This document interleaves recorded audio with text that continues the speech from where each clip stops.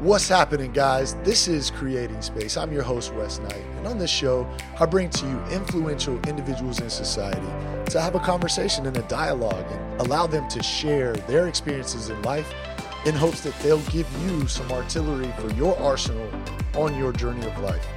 I want you to be able to learn, grow, and ultimately decide to create space to become a better version of yourself. This week, Episode 9, I bring to you Vic Howie. Vic is the founder of Charlotte's own Whitewater Center, and this place is truly incredible. Let's hear Vic's story.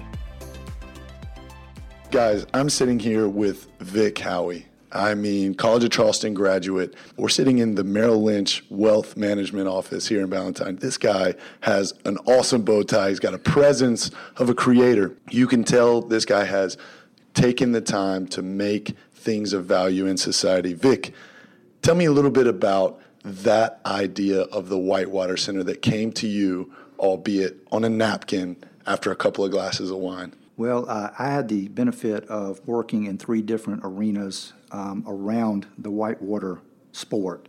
One as an advocate, one as a supporter through Bank of America's support of the Olympics, and another of just being a family member. Right. And these different worlds sort of collided one night at the team trials in 2000 at the Ocoee River.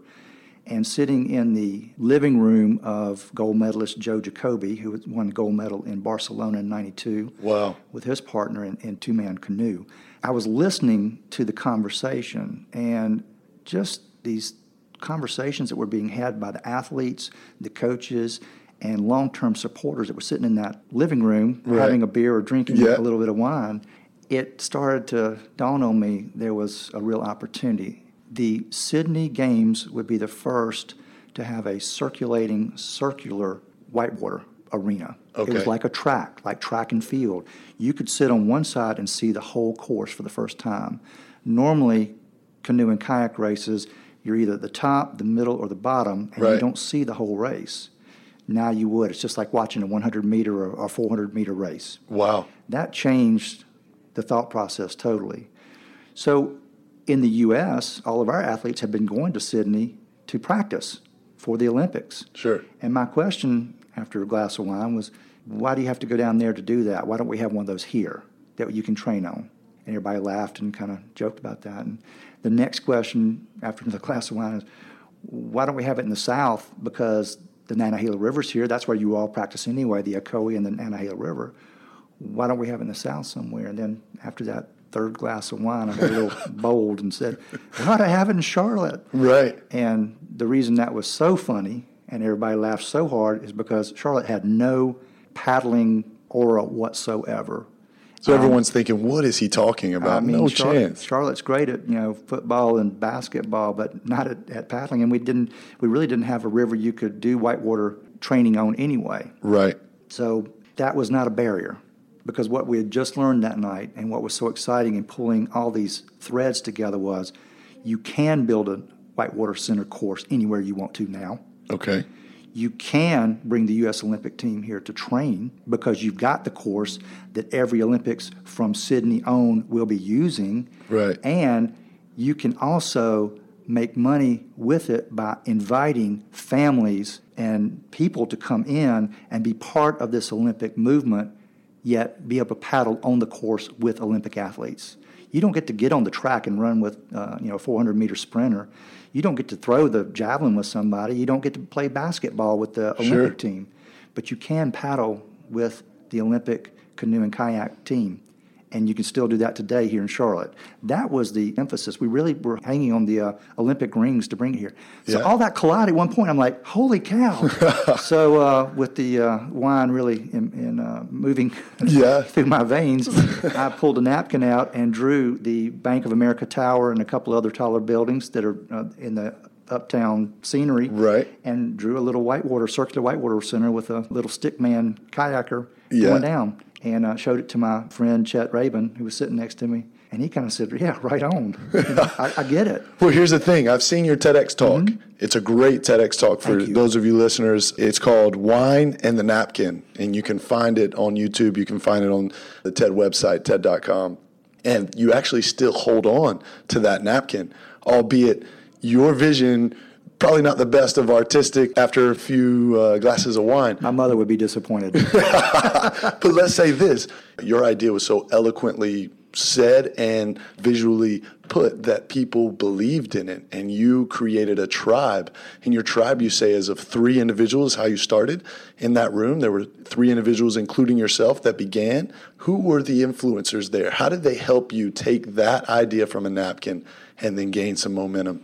Well, Chet Rabin was absolutely instrumental. We were partners through this whole process the whole time. Okay. And we worked well together. I think I was good at sharing the vision. Right. And Chet was even better at doing the research and making sure the vision can be done. You know, it's that yin and yang. We Right. really worked well together. It's like a good marriage. Sure. And as partners, we were able to make a lot of headway with a couple other people. Joe Jacoby, whose living room we were sitting in that night, had been a very good friend for a long time. His inspiration of the gold medal, the Olympic movement, what the Olympics mean to people, he's great at elaborating on that, and he instilled that in us as well. So that was a heavy influence of why we wanted to do this. And then lastly, we had a couple other folks that were on board, and I mentioned in the TED Talk right off the bat, Jim Chandler. Jim Chandler was an attorney here in town, but he was an amazing athlete. Played golf in college. He was an amazing paddler. He sponsored some of the Olympic canoe and kayak members to Right. get them to different Olympics over the years, and was just very inspirational in the way he pushed us and challenged us to take the next step. And so that little cadre of people were sort of the genesis after we sobered Right. up. Right. Because once you sober up, it's we really want to do that? I know I can't tell you how many ideas I've had that have been great after a few drinks, but I never followed through with them really after. And that's so impressive to hear that you were able to do that.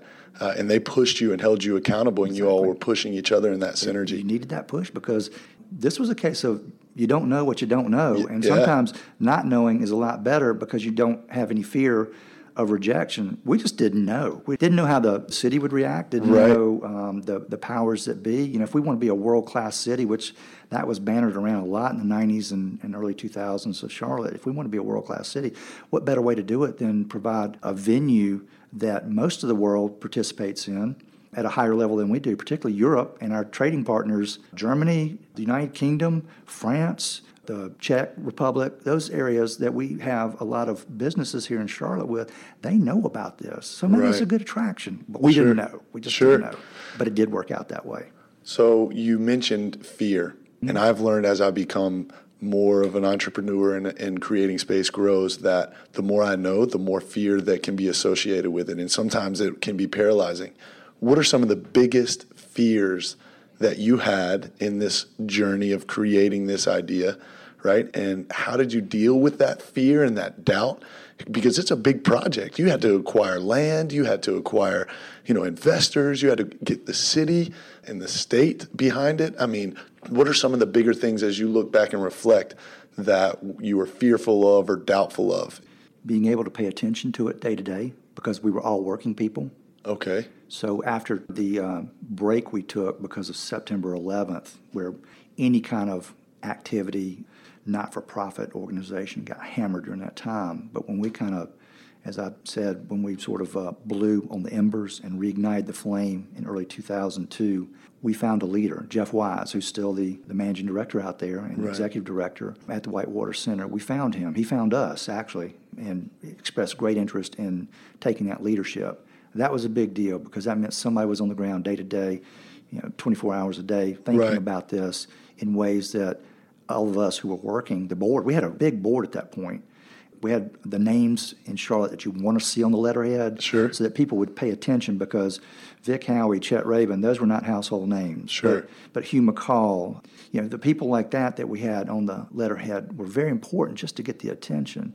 And then Jeff was able to drive that. That alleviated a fear that I had because we had great people, Right. but nobody could step up to do it day to day. As we moved down the path and found the property out where it is today, as opposed to being uptown, which was the original plan, it became a much bigger project, and the price started to escalate with the things that we could do, which were exciting, but the fear of being able to find the money was disconcerting in Really? a lot of ways. Sure. there was a moment in time where we had to have some working capital to start getting plans drawn and to start feeding the fire. Yeah. And like any good startup, you can't keep going if you don't have some cash. Right. And the cash was king at that point, and we needed it. 8 of us, board members, sat around a table at American Community Bank in South Park and signed a loan document with each of us having a 1/8 responsibility if it failed. And it was $150,000, so it wasn't a lot of money, but it was meaningful money to all of us. Sure. And that was a nerve-wracking afternoon, quite frankly. What was going through your mind as this day was coming and you had to pick that pen up and write on that line? It was tough. And it was tough for several people. And actually, one guy stepped away and said, "I'm not sure I can do this." Did he really? Yeah, he did. Were you close to doing that, or did you know that there was no stopping you? I was totally bullish on what we were doing in every single way and was already all in. I was nervous about it because of the ramifications to our family. If we had to step up and each fulfill the 1/8, and if somebody defaulted and didn't do it, the rest of us were responsible for that. It was right. Joint and equal. Right. So it was nerve-wracking. Yeah. But we all knew, everybody around that table except the one who had the doubt, we all knew we were going to get this done. Didn't know how. Sure. But the path was already open, and we were walking down, actually running down at that point, and we were running to the hill. And we were going to get it done. So the fear was really overcome by the feeling that we actually might know what we're doing. Right. And you had a total group of individuals who were you had put them in their right and strongest, most advantageous positions for them to do their best work, right? One of the guys, named Tom Wilson, he had been in several startups and been successful and also had gotten beaten down.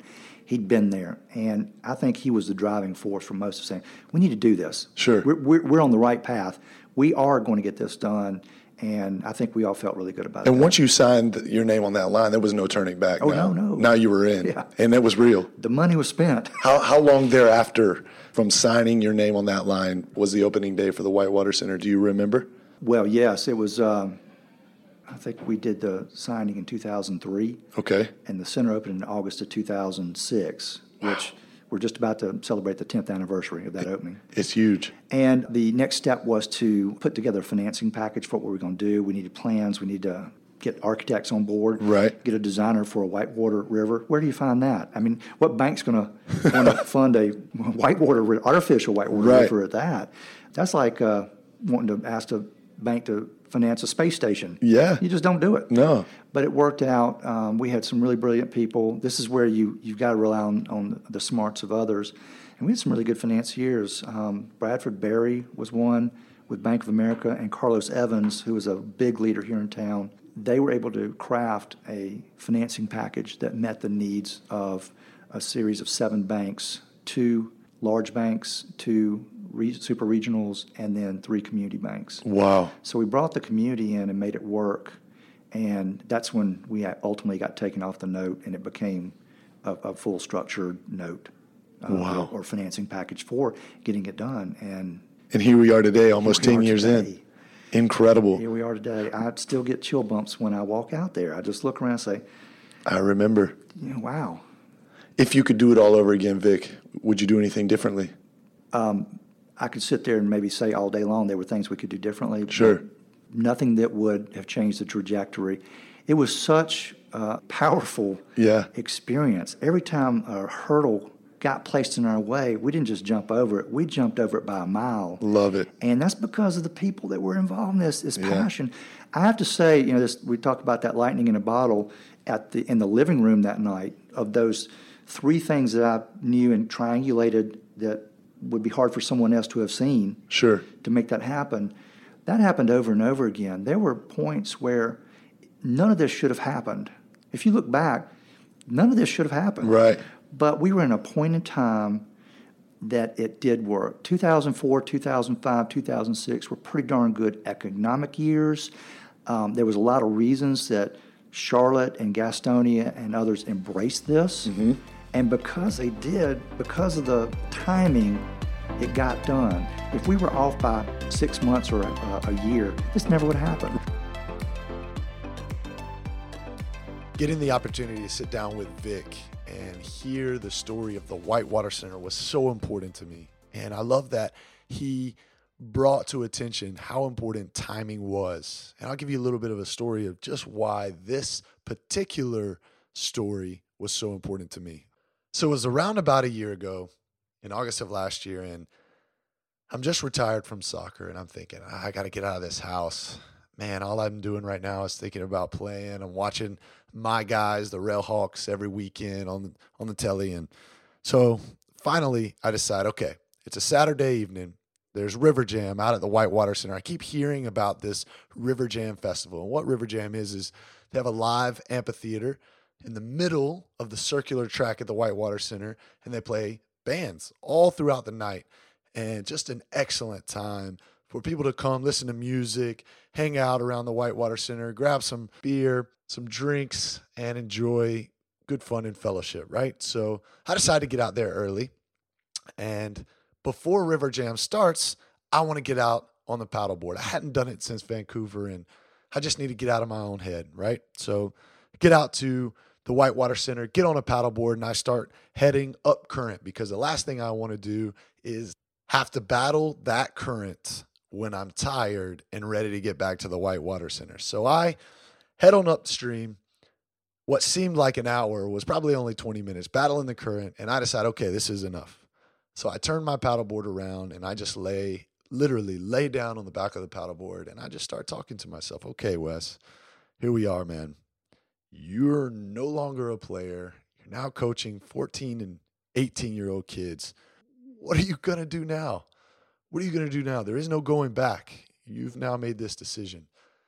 And in that 15, 20-minute ride downstream, I started to understand how I was so connected to nature and how important it was for me to go introspective and to continue to have a dialogue with myself.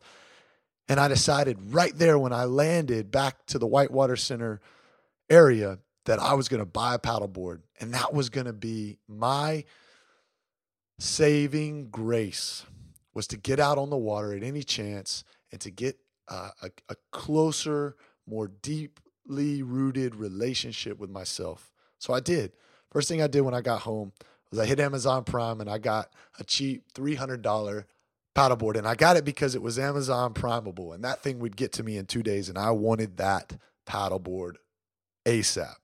So it gets to me, and I get out onto Lake Norman, and I spent so much time alone on that paddleboard in nature, talking to myself, having real dialogue with myself. And what I'm realizing now is that the idea for creating space to motivate individuals, to inspire people to never feel the darkness that I once felt, all came from an idea from Vic Howie to create a Whitewater Center for people to be able to compete and enjoy all of the experiences that Whitewater Center can bring.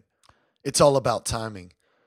If Vic Howie and his crew had not had that idea on the napkin and been so passionate in pursuing that dream, I would have never had the opportunity to sit atop a paddleboard in the Catawba River and find out how important it was to me to get in nature and then to be able to have a real, honest dialogue with myself for what I wanted for the future. So that's why I wanted to bring Vic on the show, and I want to talk to you just a little bit about how timing and passion, when they collide, they create greatness. Understand, if you're ailing right now, if you're feeling, hey, I don't love my job like I thought I would, I don't love the relationship that I thought I was in love with, everything works when timing and passion collide. Figure out what it is in your life that you're ailing with and take a magnifying glass and really look at it. Spend time with it. Every dark opportunity can only be illuminated by light. So shine the light on whatever it is that you feel you need to grow in. For me, it was finding a newfound passion. It was finding a new direction. It's something that I really resonated with, that I could chase with my whole heart. For you, it could be something different. But the only way to illuminate your dreams is to shine a light on your darkness. You've got to really find what it is in your life that you need to change and be willing to go through the pain, the embarrassment, and the shock and awe factor that it takes of looking at some of those things that you really have been pushing away. Challenge yourself today. Challenge yourself to go beyond your comfort zone with yourself. Have a real, honest relationship talk with you. Whether that be journaling, whether that be in the mirror, whatever it takes for you to honestly spend real time with yourself, to come to a conclusion about what it is you're wanting to get out of this life, what it is that you're passionate about, or what it is you want to change. And a lot of individuals, they get lost in looking too far into the future. And because they have this paralysis by analysis, they feel that what it is they see in the distance is too unattainable because there's just too much that goes into it. It is cliche to say, but the only individual that's ever going to get into your way is you when it comes to your dreams. You know what it is you want to do. You can see it very clearly in your mind's eye, and it's up to you to be able to have the courage to make a leap, because I promise you that parachute will open, and it may take longer than you think. This is where trust becomes paramount. You need to be able to trust the process, trust yourself, and trust the passion that you have.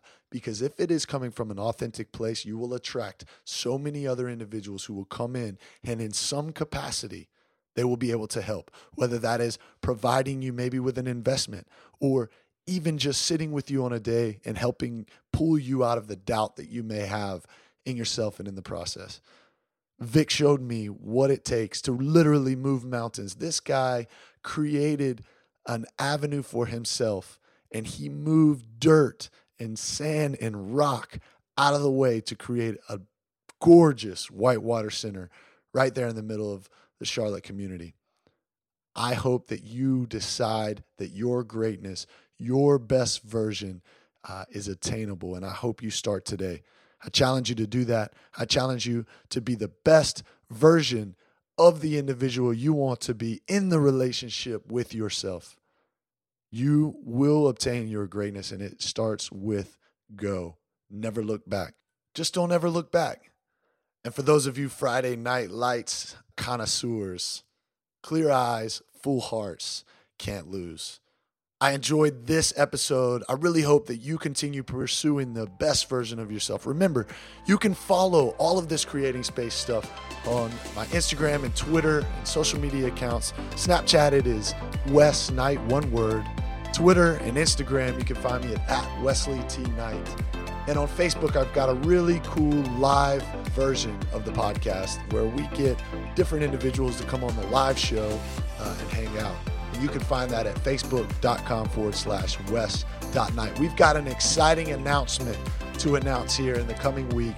I cannot wait to be able to announce to you some of the greatness that we've got aligned for the future of Creating Space. I hope you've enjoyed it. I really hope that you continue to create space to passionately pursue the best version of yourself. You guys have a great one.